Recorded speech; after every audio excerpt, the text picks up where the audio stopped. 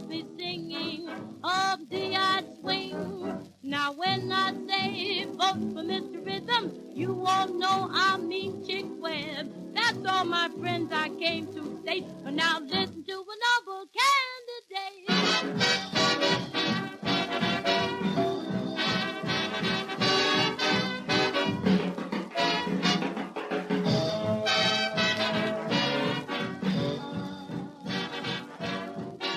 As a part of the Born in Baltimore series, I have Stephanie Crease on Zoom today to chat about her new book, and it's called Rhythm Man, Chick Webb and the Beat That Changed America. She is a jazz historian, author, editor, and a former senior jazz coordinator for the Jazz Arts program in Manhattan School of Music. Her previous books include Gil Evans' Out of the Cool and Duke Ellington, His Life in Jazz. Chick Webb, well, he is a Baltimore showman, music innovator, and incubator of talent by the likes of Johnny Hodges, Ella Fitzgerald, Louis Jordan, Cootie Williams, and Mario Belza. He was the king of the Savoy Ballroom, packing up to 4,000 people each night to swing dance and to have a great time. Cab Calloway, Duke Ellington, Louis Armstrong were all his peers. Before we get into the interview, let's listen to a sample of the King of Drums. It's Chick Webb and his Savoy Ballroom Orchestra. It's a live recording from 1939. It's 1 O'Clock Jump.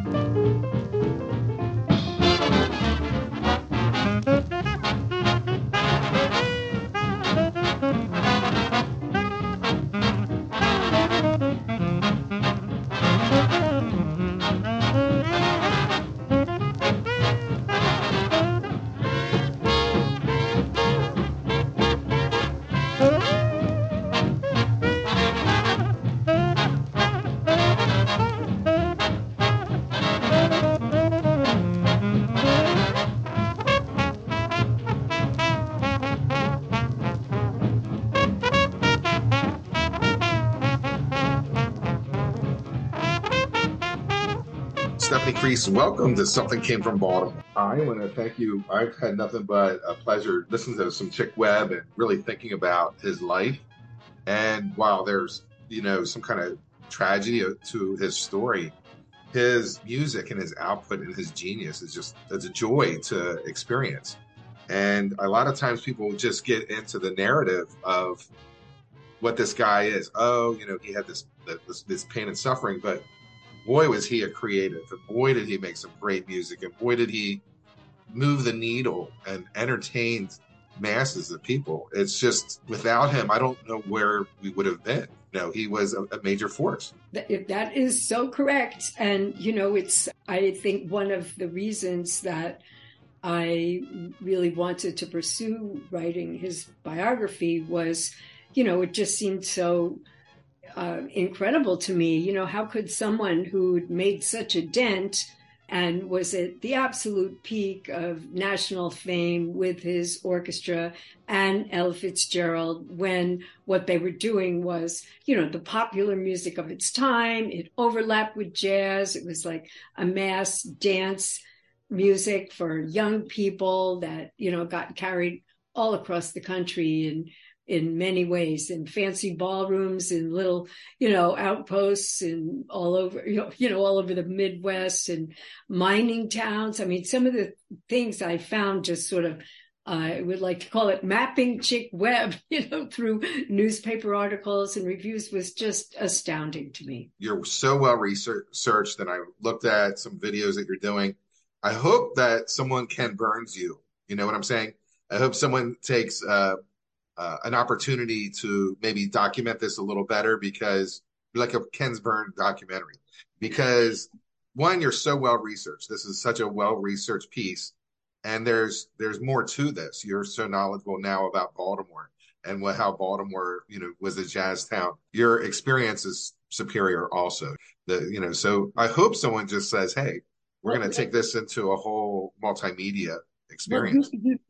there's a fabulous documentary that Jeff Kaufman made that came out in 2012. So I have to speak up for Jeff and that documentary because it also really piqued my curiosity. And Jeff had, really uncovered a lot of research and managed to talk to some people that were still alive that by the time I got going had passed on. And it's called The Savoy King, but it's like a documentary is really different than the book, but they're all, I hope it's as a friend of mine says, one biography is just the beginning. I'm hoping other stuff will surface that was the kind of thing that one of the big challenges of the book was, unlike other, quite prominent jazz musicians or pop musicians or any musicians, is Ella Fitzgerald herself kept scrapbooks, she kept notebooks, she kept address books,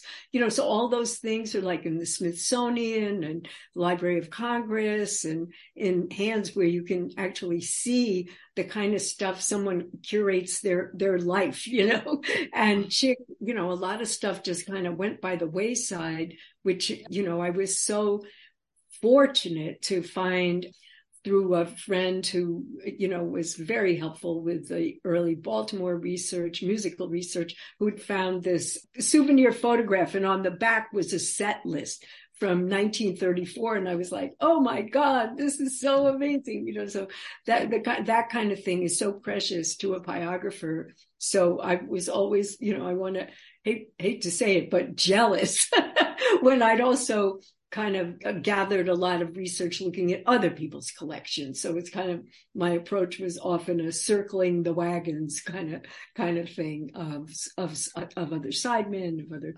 prominent people on the scene. A lot of people forget that Black history is, at the time was just completely ignored. I think Belma Moore said, we only had Jet and Ebony. That's it. And if you made a paragraph in that, you were a star.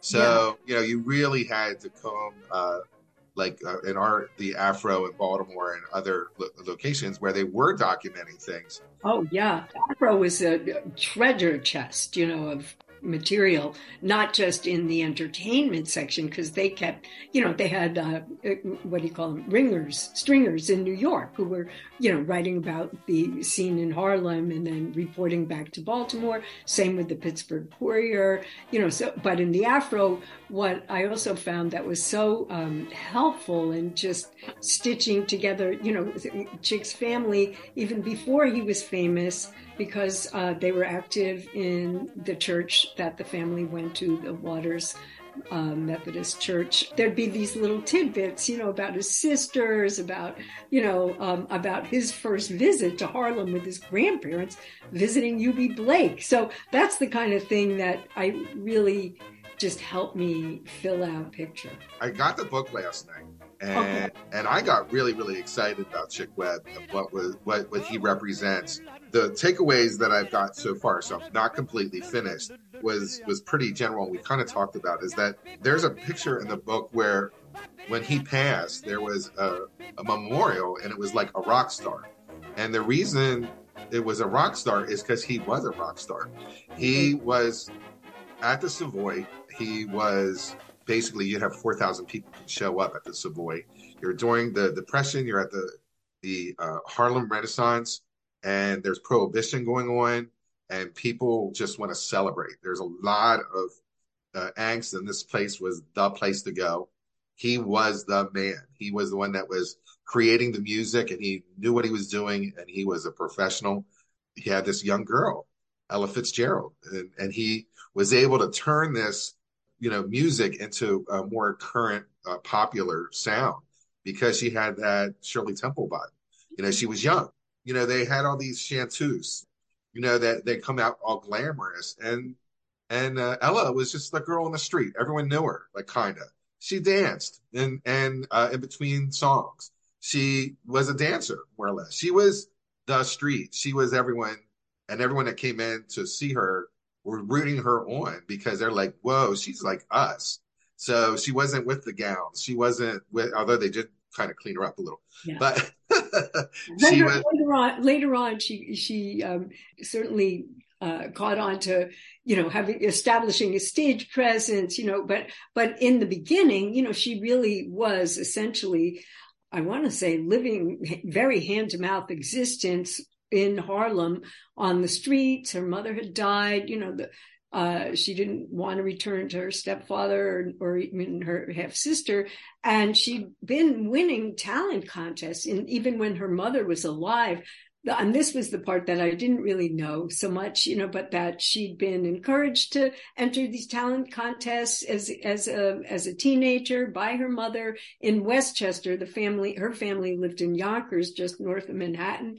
So it wasn't like she was totally new to getting on the stage. But I think, according to her own oral histories and those of others, she really did want to be a dancer first. And at the Apollo, she got nervous, and this was her account, but it was also by other people. So they were like, hey, you got to do something. It's your turn, and she sang and she got over, which is amazing, but I think one of the things that I just wanted to dispel these myths. There's also going to be a beautiful new biography, big biography of Ella coming out in a few months by the great musicologist Judith Tick. So she and I got to be friends through this thing, through our writing, and also, excuse me, for all the heartbreak of COVID. We both got to write, we were home, and I got to talk to a lot of people who probably might not have had time to talk to me otherwise, who, were great resources, and many of them became friends. And, I kind of think that Ella was really lucky in so many ways. That Chick ended up hiring her, which did take a little while.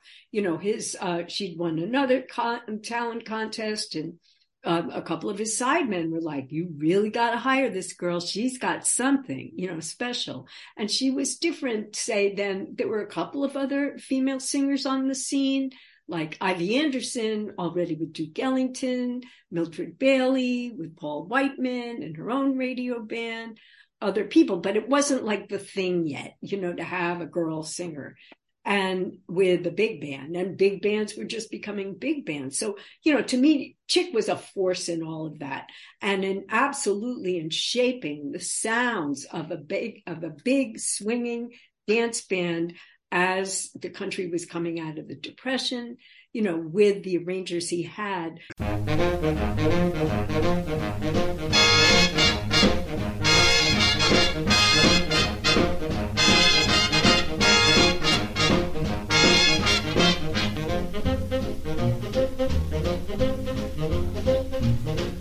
A tisket, a tasket, a brown and yellow basket. I send a letter to my mommy. On the way I dropped it. Yes, on the way I dropped it. A little girlie picked it up and put it in her pocket. She was trucking on down the avenue, but not a single thing to do. She went pecking all around.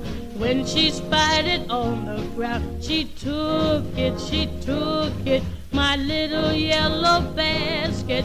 And if she doesn't bring it back, I think that I will die.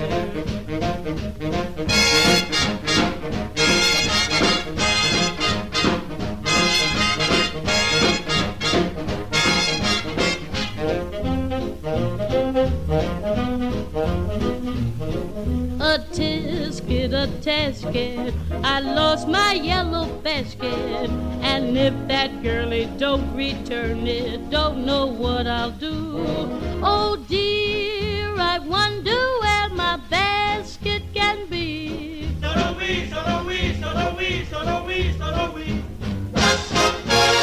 Oh gee, I wish that little girl I could see.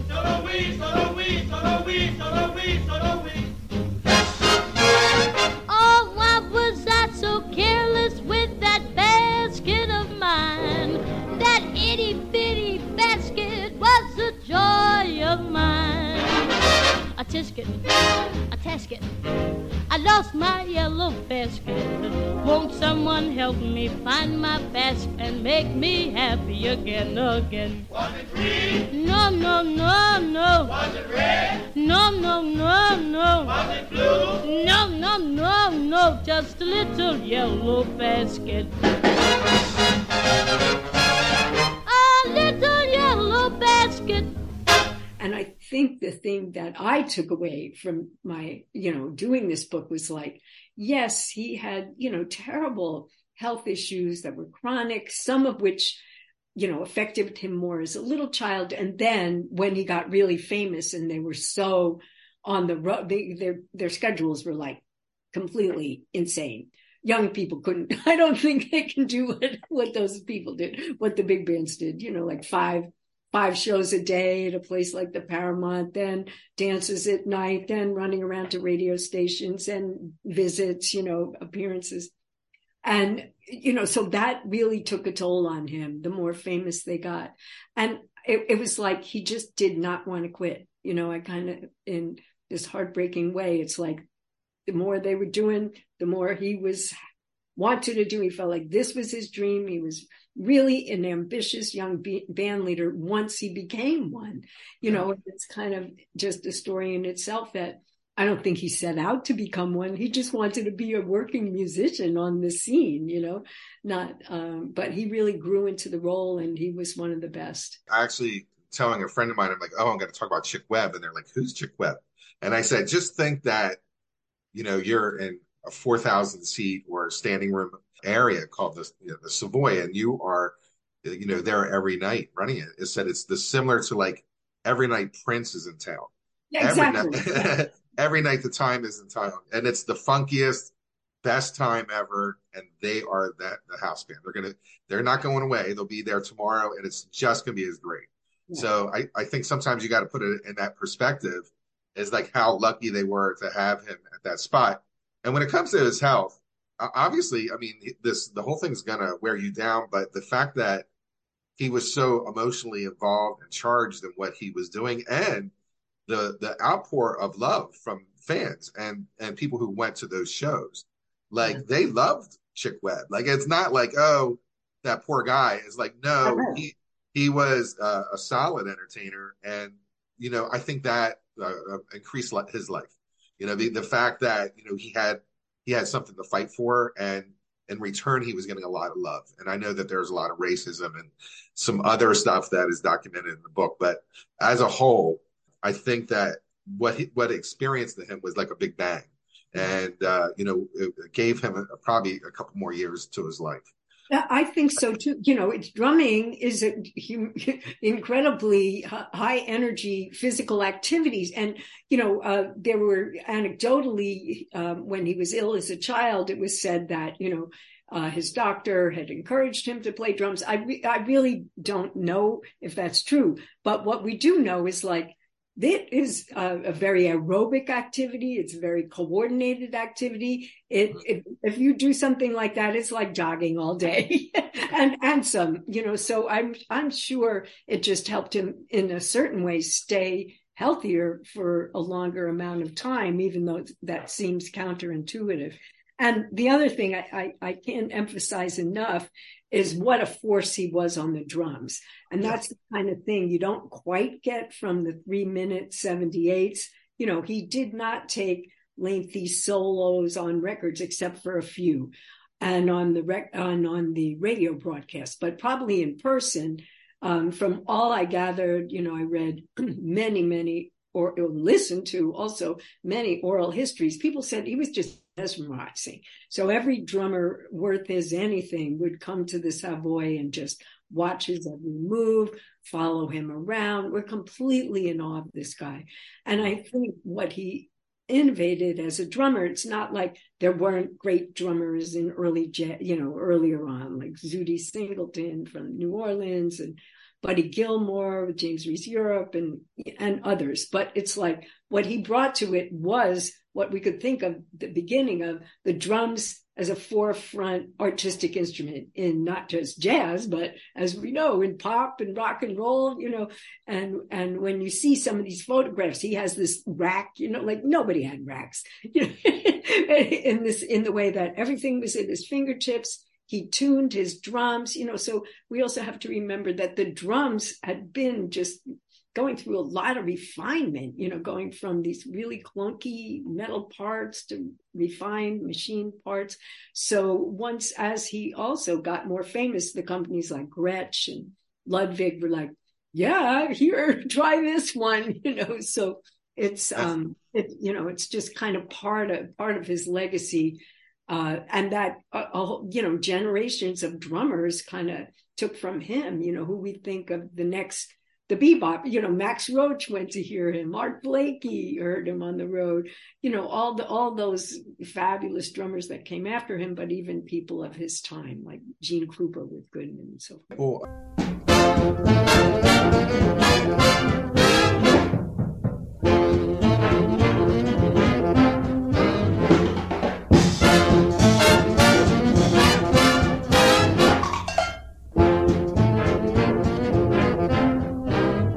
Of course, his job was to keep that party moving. That part, it's like every single night, the tricks of the trade were out there, and his drumming and his ability to get people on the floor and keep them on the floor and create a party atmosphere.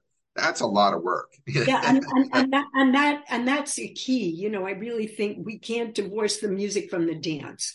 So as swing rhythms, as he went from being a musician, a dance band, having a little dance band in the late 1920s, that all the beat was different. It was more Charleston, two-step, foxtrot, and stomp. They called it stomp band. So you can hear a couple of the records from the 1920, he did in 1929. One of them is definitely a stomp, and Duke Ellington, that's what they called it, like peppy and energetic music. But then the beat starts moving, kind of in a forward direction. And I think Chick was absolutely in the forefront of honing that rhythm. And his arrangers like Edgar Sampson, who was one of his early partners, just crafting the sound of the band as it went from like 10 pieces to 12 pieces to a standard sized big band with 5 brass and 5 sax. I mean, that's a evolution too. So it's really fascinating to me. But yeah, I kind of think he was a force. And I'm sure you read, he participated in these band battles of music early on. So not just the epic ones in the late 30s with Goodman, but all along. That was a calling card of the Savoy. It was just like a way to attract crowds, but it was, a cutting contest. All the best musicians in town would gather there. So like what an apprenticeship was that? They do that today, battles between two artists. Even though during the pandemic, you had two artists singing back and forth and stuff. They were, entertaining the people. I have a question about Duke Ellington. So Duke Ellington's from D.C. and Chick Webb is from Baltimore. And you look at Duke Ellington's work, obviously, it didn't stop, So he was able to create, Black, Brown, and Beige and Far East Suite and very dramatic pieces that are wonderful. And Chick Webb just didn't have that opportunity because time stopped for him. So when you look at the two artists, like Chick Webb was very forward thinking and creative for his time, but they came, from the same area. They're about 20 miles away. So did they know each other before? And it seems like, they were trading talent, through, but they were also like kindred spirits, right? Yes, absolutely. I don't really have any evidence that they knew each other before they both ended up in New York City and Harlem. But I think, we have to think of also these, during the 1920s, there was, of course, this great migration of African Americans from the South seeking opportunities in the North, and what one might even call a great musical migration, a great entertainment.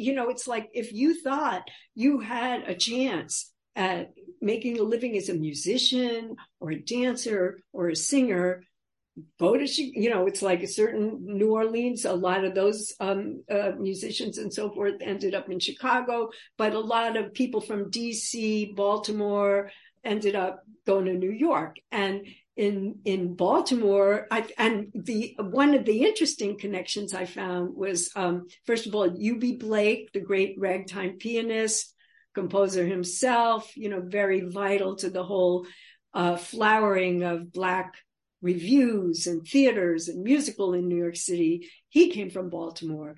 And I think, he was kind of a model. People thought, well, maybe I can do it too. And Chick knew him. So when I said I found this article, it sounded like, he visited him a couple of times before he made the move. And then there was another, other people who, if we think for many, Chick Webb is obscure. Some of the other people I discovered who helped Chick Webb, you don't hear their names hardly at all anymore. So among them was this banjo player, guitarist Elmer Snowden, who actually outlived Chick. He lived into the 60s, I think, and had a resurgence. But he was the first leader, he was the one who led the Washingtonians before Duke Ellington did. So he was the one who was like, Duke was already working in DC and a contractor and so forth, but Elmer was like, okay, there were opportunities. So he was the leader of that band. First it was called the Hollywood Club, then it was the Kentucky Club. And that's when Ellington apparently, his drummer, Sonny Greer, and a couple of the other players got a little suspicious of Elmer because of money or something. So, then it became Duke's band, and Duke was already writing original material. But, that was, there was a scene in Midtown where there were a lot of the speakeasies were in Midtown Manhattan, not just in Harlem. And then there was the scene in Harlem, and there were many, many just tiny little basement clubs outside of the big venues. And that's where this vibrant jam session scene was taking place. So Chick, of course, as soon as he knew that's where you go, that's where you find your network. I don't think he was known as the drummer, the golden drummer, the amazing drummer in 1926, but he was good enough. And Duke knew that he had kind of a working nucleus of a band, and Ellington was often asked, by others, I want to say, call it, honestly, gangster-owned speakeasies would want bands that sounded just like his band. So that's how Duke said, hey, there's another job. You guys want to do it. And apparently, first, he asked Johnny Hodges to be the leader, alto saxophonist. And Johnny was like, no. And then Duke pointed to Chick and said, okay, you be the leader. It's just, he's anointed. And I think some version of that story is actually true. But he and Ellington, it's just imagine like this big, great mixing neighborhood of musicians, all young musicians on the scene. They're all learning from each other. They're all kind of really wanted to be the best they could be, but they also needed to work. Yeah. So, it was kind of both friendly and cutthroat. But it is true that the great alto saxophonist Johnny Hodges worked with Chick Webb before he finally went with Duke, and Cootie Williams had come up north from Alabama, kind of a circuitous route. And those are the stories I love. It's like, he was a very, accomplished young trumpet player as a teenager, even before then. And he left home with a band, and he promised just slightly older musician, clarinetist, promised his father, don't worry, I'll take care of him. Don't worry, he could come. It'll be all right. And they ended up in New York with another band, but where they were playing was a ballroom in Brooklyn. And, it's like, they didn't really know where they were. So finally, some people, who saw them every day said, you've got to go to Harlem. That's where all this action is. That's where the jobs are. Baltimore is the home of Cab Calloway, who is the Yes. ultimate showman. Yes. So and I think Chick Webb, if you would compare the two, if they're on the bill that same night, it's a party. Yeah. So I'm curious, like what kind of relationship they had. Did they know each other before they got up there, or at least they were aware of each other, probably? Oh, totally. And from accounts I read, from reading a wonderful Cab Calloway biography and his own memoir, Cab, while he was still in Baltimore, played several. He was like a which is what kind of, if you could be, you had to be. You had to be versatile to be a working musician. So what I understand, at first, Cab played a little drums himself. And he's a few years younger than Chick, and apparently really looked up to Chick. But I don't know, Chick then was out of the picture. But Cab's older sister, Blanche, was also quite a model. And she left Baltimore. She'd been kind of had a name for herself on the local scene, but kind of as a recitalist and in school productions. And apparently she had a really powerful voice. So she was older than Cab and went out with a touring company of U.B. Blake's Shuffle Along, and ended up in Chicago, where she became kind of a cabaret star, and then was able to get an MC job for her younger brother. So there was a lot of interaction between them. I don't know how deep a friendship there was, but I know they knew of each other. They crossed paths at the Savoy when Cab was really first making a splash in Manhattan, which he did very quickly because he was a singer and a dancer, and he had, he was a showman. He could jump over the piano, and, Chick couldn't do that. But I do have this wonderful photograph of them, of Cab Calloway, Jimmy Lunsford, and Chick, all at this, it was kind of quite an amazing jam session party in 1937. And you just felt like, when you look at that picture, you feel like these guys, they really had great respect and admiration for each other, even though I think for a certain amount of time, Cab, his trajectory was a lot quicker than Chick's to become, kind of a sensation. And Minnie the Moocher that was only 1931. And that just kind of solidified that. Jack, you dead. When a chick is smiling at you, even though there's nothing said. Yeah, I just did an interview, a deep dive about Louis Jordan. So, so I was like, oh, this is like, he was in incubation period. Yeah. He was with Chick Webb. He was on the bandstands. He's doing, he's seeing Duke in action. He's seeing Cab Calloway in action. He's seeing, even he's being supportive to Ella Fitzgerald. They're working together. And then, obviously when Chick Webb dies, he goes solo, and he nails it. He crosses over. He makes dance songs. He makes blues songs. He's pop. He is the king of the jukebox for the 1940s. Yeah. Like he had 18 number ones.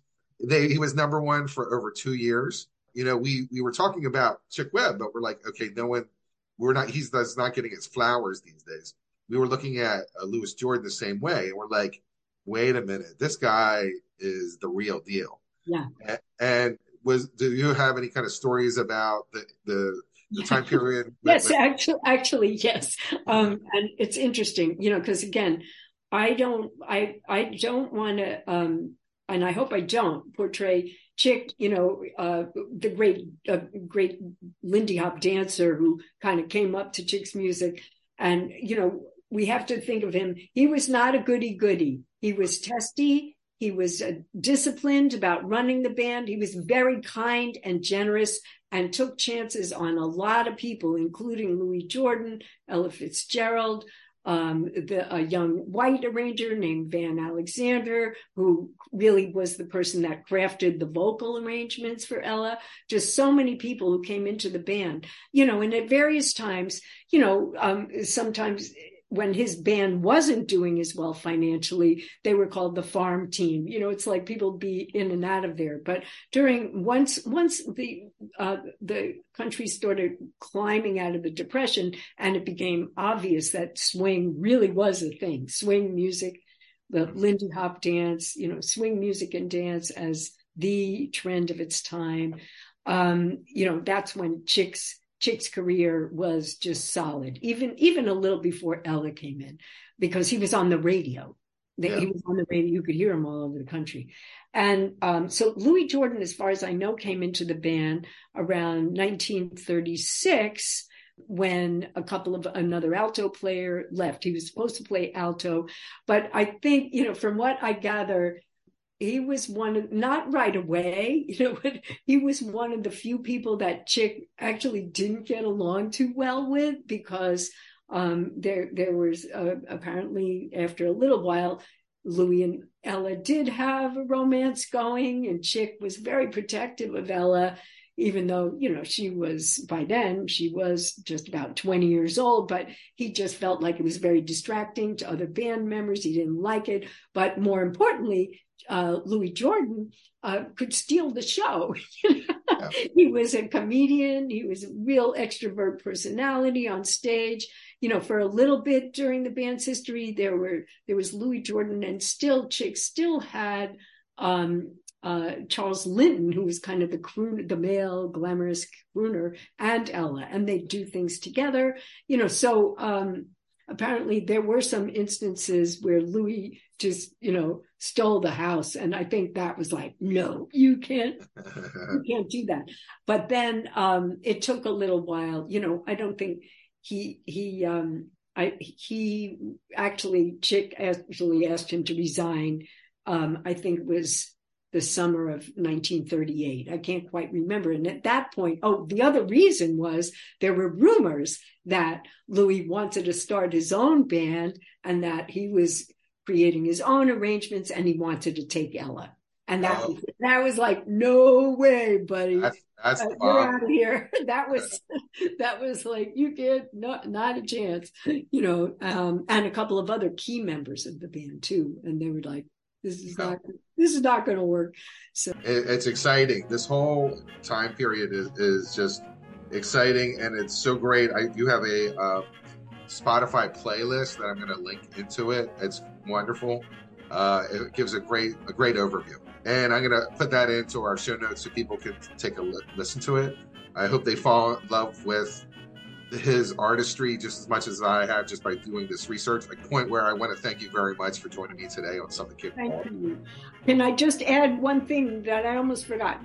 But when you listen, and I'm sure you'll discover, and your audience, you really hear the seeds of like a shuffle, a backbeat. Ella's already doing little bits of scat. She's doing spoken word, with even on a tisket a tasket, which is so corny, but if the beat is like, you can't resist it. It is so adorable, and it really rocks, and there's a couple of other numbers that she does, like Undecided, that one, Rocket for Me, that you really feel like these are also the seeds of rhythm and blues. And it feels very not dated to me. Like, I feel like they may have cleaned these up where they're not 78s anymore, but the sound quality and what's going on to me sounds very fresh, and the ideas, I can hear the ideas, I can feel the energy off the album, the songs, and I was like